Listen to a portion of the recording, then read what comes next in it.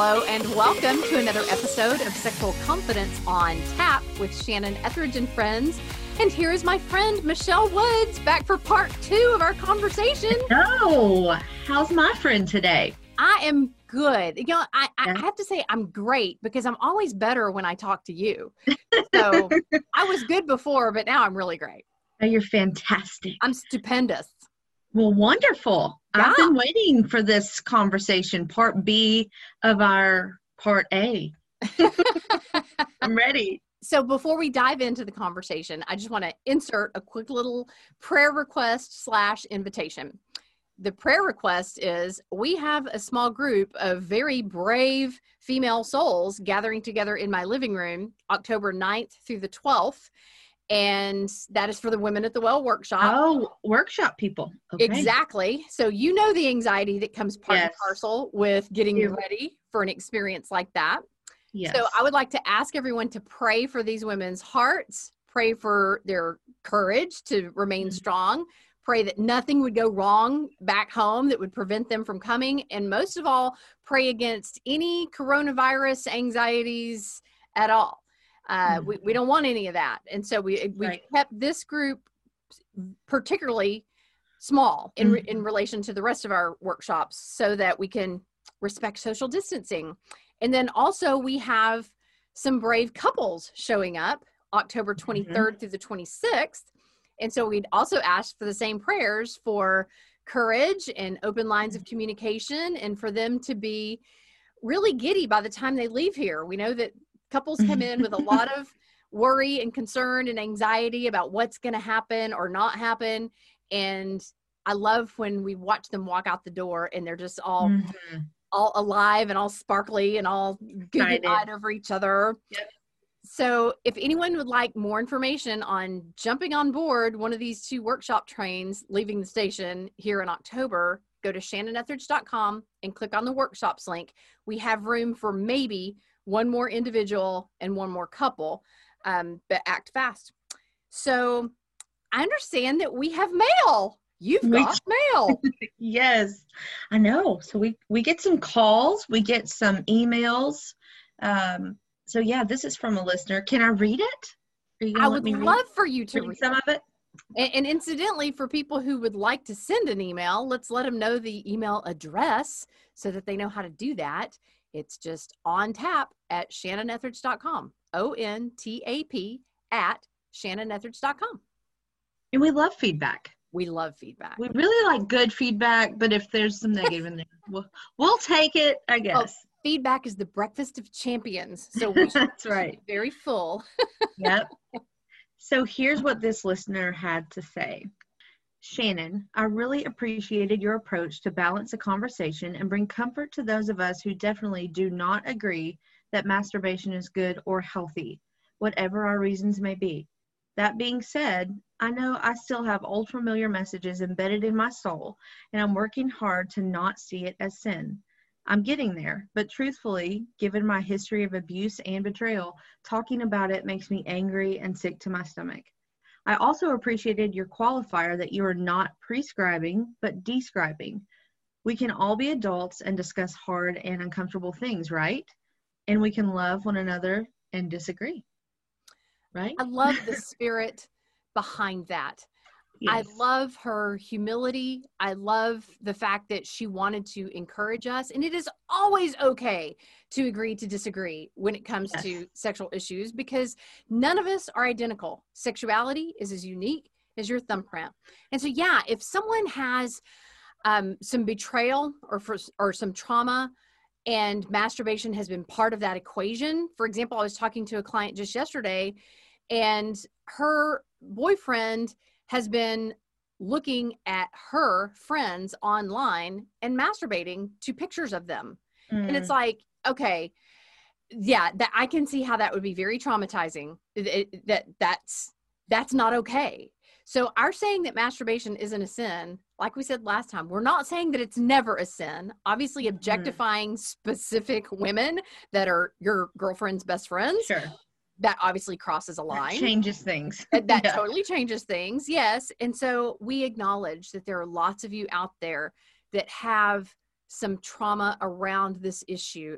we want to be so sensitive and we want to tread very lightly around this particular conversation, because if the last conversation was triggering for you when we were talking about it from a negative perspective, I'm just going to warn you now, talking about it from a positive perspective is probably going to be all the more triggering for you.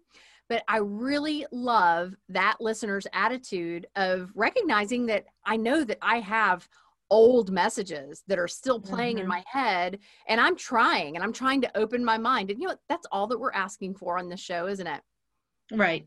Absolutely. Yeah, I think we always try and look at and talk about both sides of the coin here, you know, but I definitely always want to say and show sensitivity to listeners that this does trigger some heartache or hurt. Sure. And I think that once we share the case studies today, it will make a lot more sense in people's minds why I'm not anti-masturbation across the board. I'm obviously anti-masturbation if it means that you're hurting someone, or that you are betraying them, or that they feel as if you're cheating on them in some way.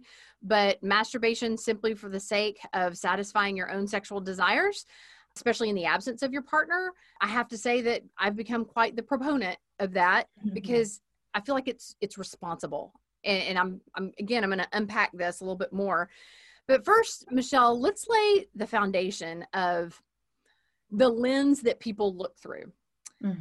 I sometimes tell the story about how when my daughter had a boyfriend and he was in the car with me and we were driving through downtown Dallas, and he made the comment, "That is such an interesting building that they would make it pink." And I was like, that building isn't pink. That building is brown. I thought maybe he was colorblind. But then a few weeks later, we were at the lake and I asked if I could borrow his sunglasses, and I put them on, and lo and behold, everything was pink. And it hit me, okay, it wasn't that he thought the building was pink. It was the lens that he was looking through made it pink. So when it comes to masturbation, if you look at sex through the lens of sex is bad, sex is dirty, sex is wrong, of course masturbation appears to be a sin. There's no other paradigm for it. Right. However, ... if you look at sex through the lens of this is holy, this is healthy, this is pure, this is ordained, then the idea of touching yourself, especially when you don't have a partner to feel the sexual energy exchange with, then you have a totally different perspective. So it really is all about perspective. It's kind of the same way with our image of God, that if we see God as this angry, distant disciplinarian, then we walk on eggshells and everything in life feels like it should induce shame. But if we view God as this loving, sovereign father/friend, then there is freedom and we can relax and enjoy intimacy with him. And so the lens that you look through is a really important place to start. And also way back, I want to say that this would have been about 2003. I was on a mission trip with a group from Focus on the Family. Susie Schellenberger was leading this mission trip. And Dr. Dobson of Focus on the Family, the founder, had made this public statement that I hope you don't feel the need for masturbation, but if you do, I hope you don't struggle with guilt over it. And this was way back before I had taken that class with Dr. Lawson that I talked about last week. And I remember approaching Susie Schellenberger and asking, what do you think about Dr. Dobson's stance? Because I just could not envision that masturbation was something that you shouldn't feel guilt over, because I was of the mindset that it was a sin. And she didn't really have much an explanation. We just kind of shrugged our shoulders and was like, well, we don't know what he was thinking. I don't know. Yeah, exactly. I don't know. But years later, now I get it. Now I get that he had the perspective of a child psychologist. That's why he started Focus on the Family, is he was a child psychologist. And so looking at sexuality and particularly masturbation through the lens of, is it normal and healthy in a child's sexual development? It totally is. It's kind of hard to argue with that, right? So the lens, ask yourself, do I look at sex through the lens of it's bad, or do I look at sex through the lens of it's good? And that could determine how you feel or need to feel about this particular topic, but you had looked up some statistics about I did, yes. This issue is. Right. Well, so obviously some people look at this through a positive lens. In a 2018 study, 92% of American men and 76% of American women masturbate. Which when I saw that, the men part of it, that doesn't surprise me, but that's a high percentage for women. Like, and there's probably more. Think it was going to be? I thought it was going to be like 45. Okay. So is it surprising that 3 out of 4 women engaged to you? So if I'm standing in a group of 4 women, I'll know next time. If you're standing by me, I'm going to know what you do when you're at home. But it did say that as far as the men go, that they masturbate 15 times a month. And women, it said 8 times a month. So basically, men are about every other day. Every other day. And women, it's about every 4 days. Mm-hmm. And I can buy that. I can see that. And I had always heard the joke that 99% of men masturbate and the other 1% are lying about it. But I can believe 92%. I can, because I do acknowledge that there are some men out there that, because they have hurt their spouse deeply, or because they have let it get so out of control that it consumed their life, that they have taken the NoFap challenge. They have chosen to refrain from masturbation. And like we said last time, we totally celebrate that and applaud your integrity and your pursuit of a strong sexual character. But yeah, the vast majority of this is something that the vast majority of people do. Mm-hmm. Right. Like it or not, right or wrong. It's it's common. So let me start with explaining the 4 pleasure centers of the brain. I'm sure that I've covered this on a previous podcast, but it feels too important to this conversation to just not mention it again. So envision a circle and then draw a plus sign in the middle of that circle. So it kind of looks like the scope of a gun. Okay. Or a pie. Or a pie.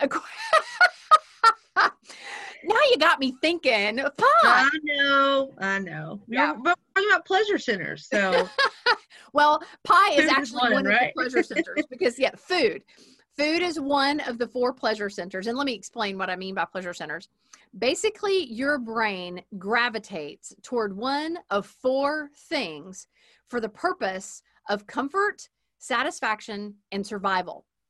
Comfort, satisfaction, and survival.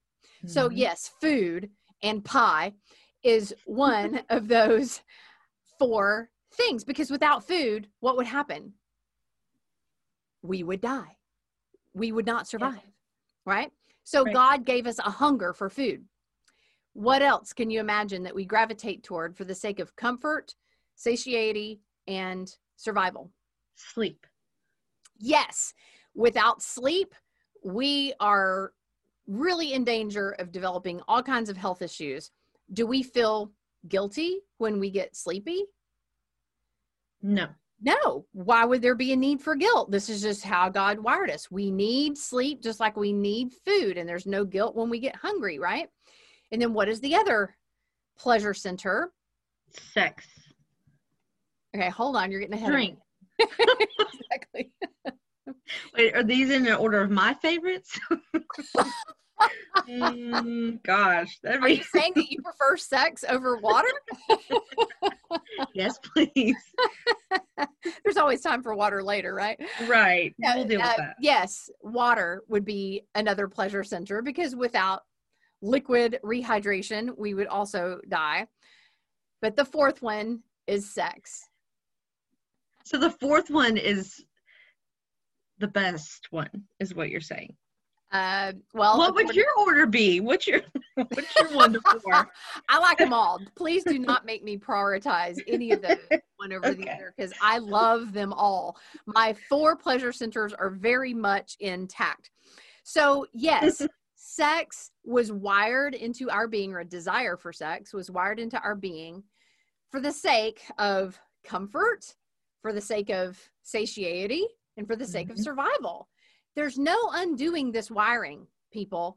I know that the church at large has tried to make people feel as if this is a really base, animalistic, sinful part of our being, but it's not. It's just how we're wired. If we weren't wired that way, the human race would die out within a generation or two.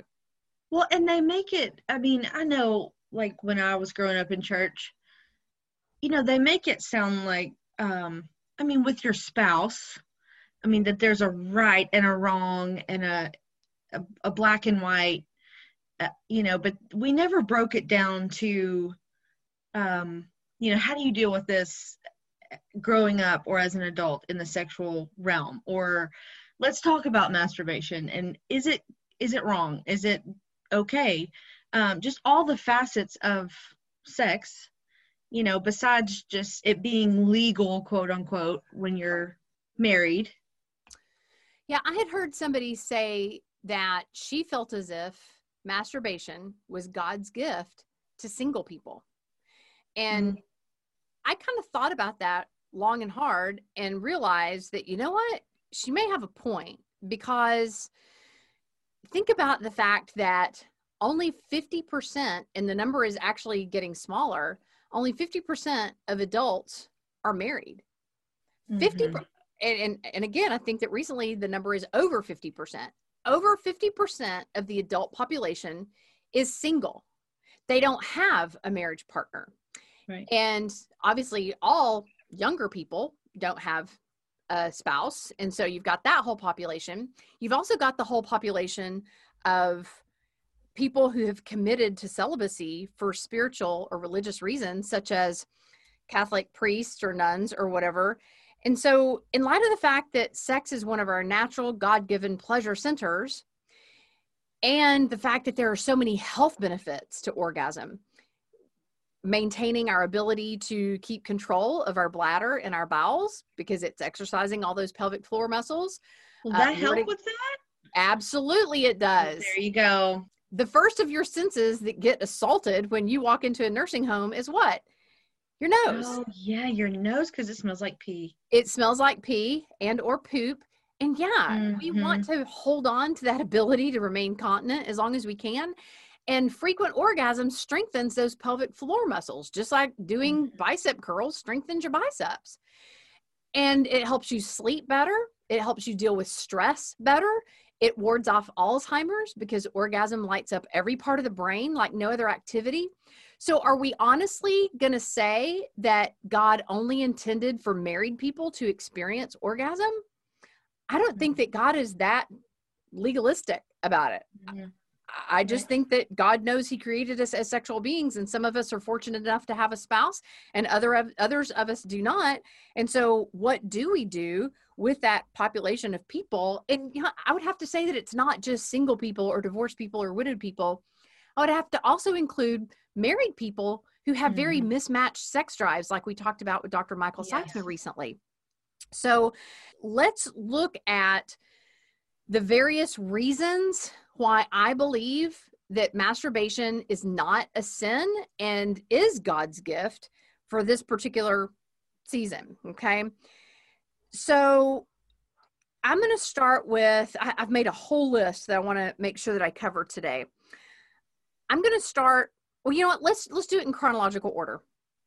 I'm going to start with a lady who told me that her daughter, who is preschool age, on the way home from daycare, she will rock back and forth up against the part of the child protective seat, the car seat, that rests against her groin. In other words, she's bumping and grinding against that on her way home from daycare. And she asked me, should I be concerned? My response was, she's only figured out that feels good. She's stressed after a long day at daycare. And I think that if you make a great big deal about it and embarrass her about it and shame her about it and tell her that she should never do it, that could really have long-term repercussions on her sexual confidence. You don't want to teach children that their bodies are nasty or dirty, and you don't want to teach them that their sexual desires are bad or wrong. They're natural. They're wholesome. They're healthy. It's what you do with those desires that leads you to cross lines, but at 4 years old in the backseat of the car, I don't Right. crossing any lines. I just don't. So maybe just saying something along the lines of, you know, like we talked about last time, if they're doing it in a public place or in the living room, of just, that's not something that we do in front of other people. If you feel the need to do that, go to your room, sort of thing. I just think that that's a healthy message. Mm-hmm. And then with teens and college students, I think that the conversation that I had with my children was definitely beneficial in keeping lines of communication open between the two of us. I think that if I had said, just don't ever touch yourself, don't ever let yourself think any kind of sexual thoughts, don't ever try to experiment with what feels good to you, and God forbid, don't make yourself orgasm. Like, if I had that approach, I don't think they would have ever talked to me about anything in regards to sex ever, ever, ever again. Right. But instead, what I said to them was, if your preference is not to have multiple sexual partners prior to marriage, and you feel that you have to make a decision between, do I take advantage of this opportunity to have sex with my boyfriend or my girlfriend, or do I harness that sexual energy and just go take care of myself later for the sake of keeping things on the up and up in the relationship until you're ready to commit to each other for a lifetime, that I hope that you will feel the freedom to just take care of yourself. If you have to make the choice between becoming sexually active or just masturbating, I think that masturbation is the healthier choice. Could anyone disagree with that? That taking care of yourself would be healthier for a teenager or college student rather than having sex with someone that they have no idea if they'll be with the rest of their lives or not?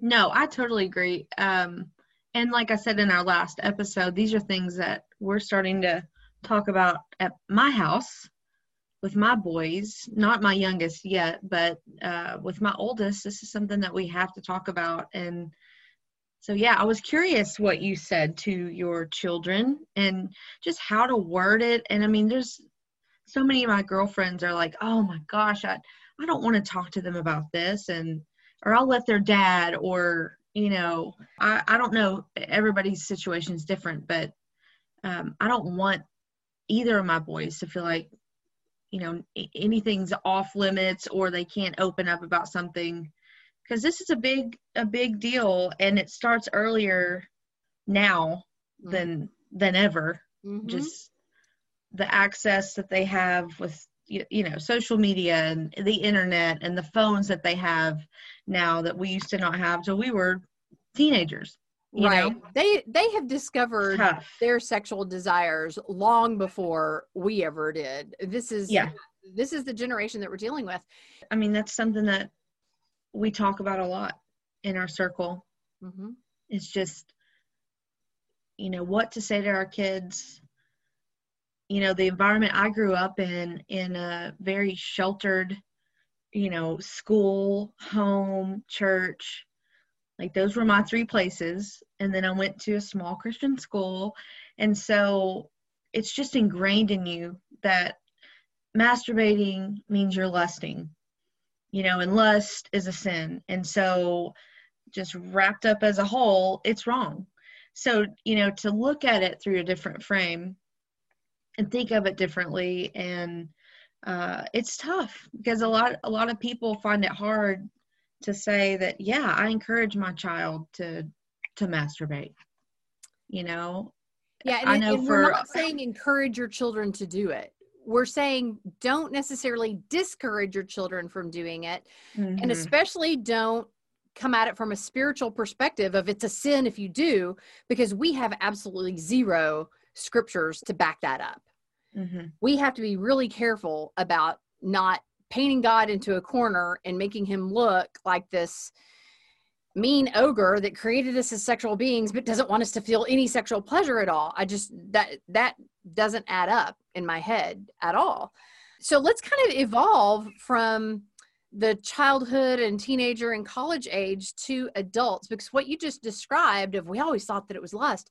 I had this exact conversation last night with a couple in their 50s, and that's what they were always taught, being raised in the Bible Belt and all that. But here they are in their 50s, and she still has not learned how to lean in and experience orgasm.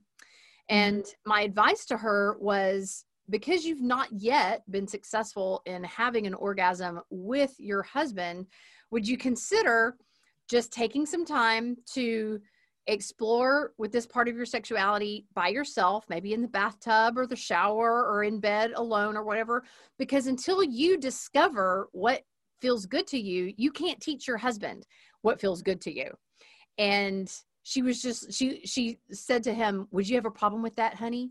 And he said, babe, I've been trying to figure out for over 30 years what would make you feel good. And I give up. He said, I have no idea. He said, you need to figure this out, because so figure it out and tell me. Exactly. That was what he was clamoring for her to do. And he said, I know that we were taught that it was lust, but he said, I really like that definition that I've heard Shannon talk about on her podcast, that lust is going out of your way to make something yours that doesn't belong to you. Mm-hmm. Lust is not feeling sexual energy because of a thought that you're having. Mm-hmm. That comes part and parcel with being human. There's no switch mm-hmm. to turn that off. So another illustration is, there was a girl who came to me while she was in her college years, and she said, masturbation has been a part of my life since I was 5. But the problem is that it is such an addiction for me that I cannot go to sleep at night until I masturbate. So she was literally masturbating every single night as mm-hmm. part of her nightly routine. And it was bothersome to her. I wouldn't have said, well, there's something wrong with that. But she came saying, I'm really bothered. She didn't feel right about it. She wanted to change that. So I had some empowering conversations with her about, Paul doesn't want us to be a slave to anything. And if you feel like you're a slave to this, then let's take a step back. You can learn a new pattern, a new routine, a new ritual for getting ready for bed and winding yourself down without doing this. And what she did was she lived in a college dorm. Instead of masturbating herself to sleep, she would go for a walk in the lobby and just walk and walk and walk and listen to worship music until she felt tired enough to go and lay down and go to sleep. Mm-hmm. And she broke the habit. But then I heard from her 18 years later. And so here she is in her 30s. And she said, I felt really good about refraining from that activity for a long while. But she said, then I reached the season of my life that I thought, I think that I can have some balance with this. I don't think that I need to do it every night. But if I feel the need to do it on occasion to just keep from having sex with somebody that I shouldn't be having sex with, then I think that God is okay with it. And so she said, I maybe do it 2 or 3 times a month, sometimes a little more, sometimes a little less, but she said it does not control me like it once did. And she was feeling really good about herself. I could just tell by the glow of her skin that she was at a healthy, balanced place with it. So more power to someone who feels as if they want to just balance the issue in their life. And then shortly after my conversation with her, I was talking with a lady, I'll just call her Belinda.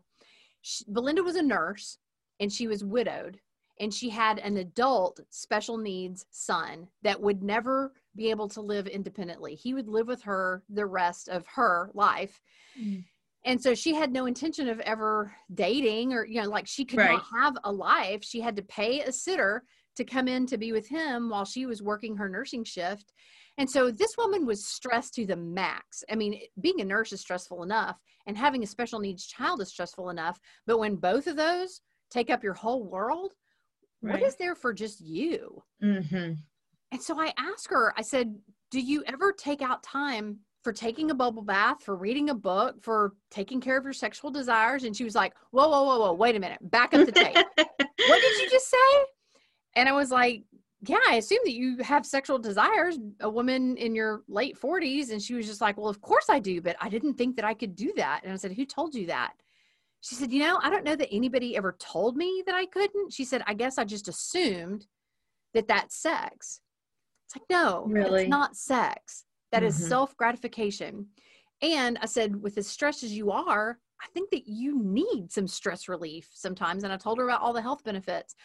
The next several times that I talked to her, she was like a totally different woman. She just felt so liberated and free and comfortable in her own skin and confident. And the stress of work and home didn't seem nearly as overwhelming to her, because she knew that she could light a candle, slip down in the bubble bath, take care of herself, and that it would just help her feel as if she got a few moments of me time. Right. So she was a different woman. Yeah, that reminds me of that SNL skit about the Tempur-Pedic me time mattress. Hysterical. So here's another scenario where I actually did assign that masturbation needs to be part of the equation. And so in the event that I have described it, not prescribed it in the past, I acknowledge I prescribed it in this situation. Mm-hmm. There was a couple who came to me who'd been married maybe 7 or 8 years, and she was frazzled and angry, and he was frustrated and put out. And the issue was that he wanted sex every night. Mm-hmm. And they had like 4 kids, and she worked, and it's like, that's a lot to expect from your wife. How long has this been going on? And she said, oh, since the very beginning. I have had pressure every single night of our marriage to be the outlet for his sexual desires. And she was just like, I'm done. I am done. And she was ready to be done with the marriage. She was like, I never even have a chance to get hungry for sex because he's always having to use me, because he had been taught that masturbating is a sin. And so he would tell her, if you won't have sex with me, you're going to cause me to sin, because he felt as if he had to have it every night. Oh, wow. Yeah. So that, at that point, it sounded incredibly abusive. And I told him, I said, I think that if you don't learn to scale your desires back, you don't have to have it every day. You won't explode, I assure you. But when you feel as if you have to have it and your wife feels as if she just can't go there, you need to just take care of yourself and take the burden of responsibility off of her. And was she good with that? Absolutely. She was wishing. She's like, yes, thank you. Would you deal with it on your masturbate own so that I don't have to be a part of this? That's exactly how she was feeling. And then I also remember a woman who read Every Woman's Battle and asked the question, is it wrong for me to masturbate? My husband is deployed in Afghanistan for 2 years, and all these men in my church keep coming over to mow the grass and service the car. And she said, I admit that there are times that we maybe talk a little longer than we should, and I begin to have fantasies. And she said, I'm trying not to beat myself up over my natural desires, but she said, I feel the need to take care of my own sexual desires right now so that I'm not tempted to fall prey to an extramarital affair while her husband is deployed. And I told her, I said, I think that's a pretty righteous reason for wanting to masturbate. I said, my encouragement to you, though, is don't keep this a secret from your husband. Let him know. And when you talk to him, like flirt with him, and like, y'all keep the home fires burning while you're apart. Don't become so self-sufficient that you don't need each other and you don't fuel each other anymore. But she asked him, would you be okay if I felt the need to do that? And he said, honey, you don't think that I'm doing that frequently here in this post? He was like, this is one of the biggest stress relievers that we have access to, is just taking care of ourselves. So he was like, I'll make a deal with you. You feel the freedom to do it on your end. I'll feel the freedom to do it on my end, but I cannot wait to get back together with you where we don't have to do it solo. We can do it together. Right. All that it took. And I think during those times like that, I mean, you'd really have to go the extra mile to protect yourself and take care of yourself. And, but yeah, I think the communication thing is super important. If you are doing that and, your spouse doesn't know, then it's a conversation you need to have, apparently. Right. And even let it evolve into phone sex if you have the opportunity, to masturbate while you're talking on the phone to each other. That's a really intimate thing. You can even use your sex operator voice. What are you wearing, Jake from What are you wearing, Jake from State Farm? I love that commercial. Okay, so final example that I think is very illustrative of sometimes masturbation is wise. Sometimes there's nothing sinful about it. When I was doing Sexy Marriage Radio with Dr. Corey Allen, this guy reached out to me and he said, Shannon, I just want to ask you this opinion question. My wife died 1 year ago. My libido dropped out the bottom. It disappeared.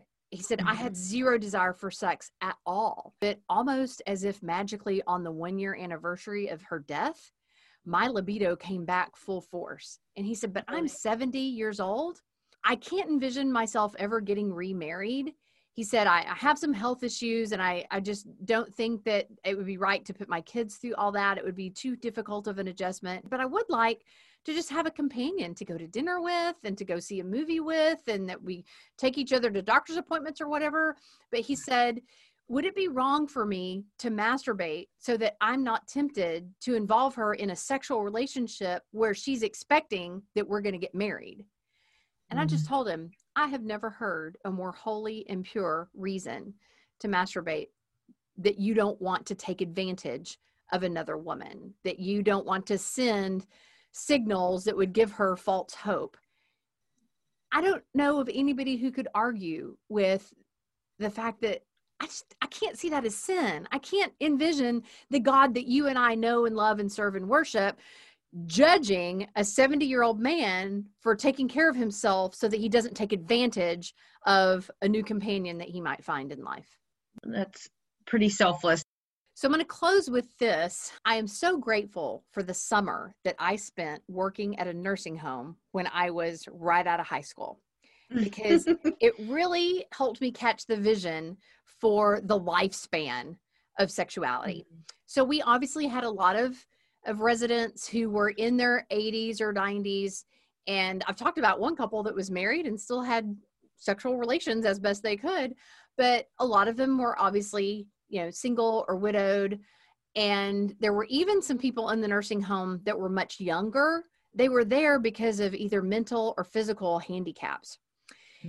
And I can't tell you how many patients actually had some sort of masturbatory aid in their nightstand drawer, that really they had either brought that with them or their family member had saw fit to make sure that they had something to in create. the nursing home? In a nursing home. Really? Hey, you are never too old for good vibrations.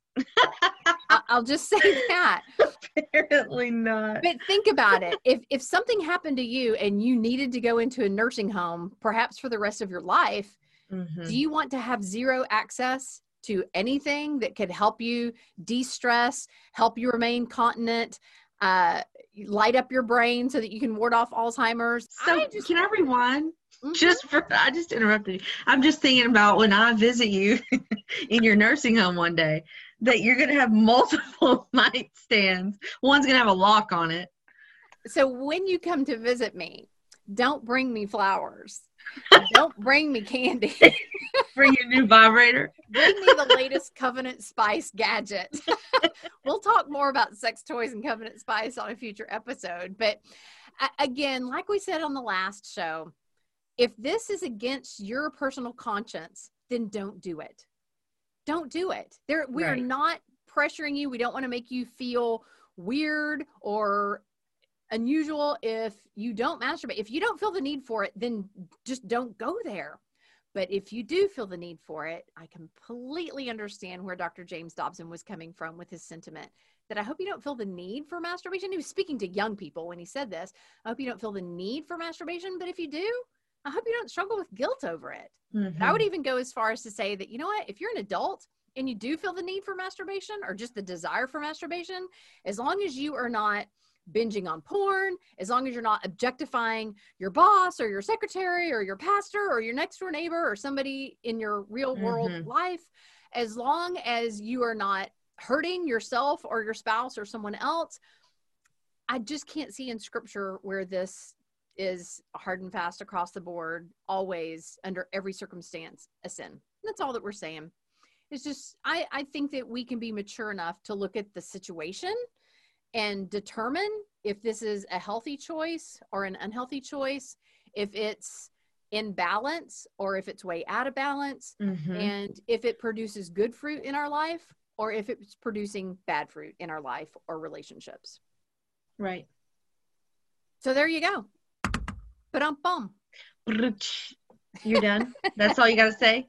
That's all I got to say about that. I just like to sit here and listen to you talk. I feel like I should get some popcorn in my drink and just listen. Sit at your feet and listen. Like Oh, wise one. Like you're watching a drive-in picture show. Yeah. Yes. Well, thank you for giving me a sounding board to bounce all these ideas off of, because if this was a monologue, this would be so much more difficult. Thank you for the investment that you make in this show when you are able to carve out that time to connect with me. Yeah. Thank you for having me. That's sweet. I appreciate that. You bet. So again, if you are interested in attending a workshop, go to shannonethridge.com and click on the workshops link. Or if you just want to do one-on-one coaching as an individual or as a couple, click on the coaching link. If you are interested in developing your own ministry or business or coaching practice or counseling practice or podcast or book or whatever, click on the mentoring link and learn about the Blast mentoring program. And if you have any questions, comments, or suggestions, or just want to chime in about one of our conversations that we've had, on tap at shannonethridge.com. All right. Well, thanks for tuning in to another episode. We love you for listening. And we thank you for tapping on us.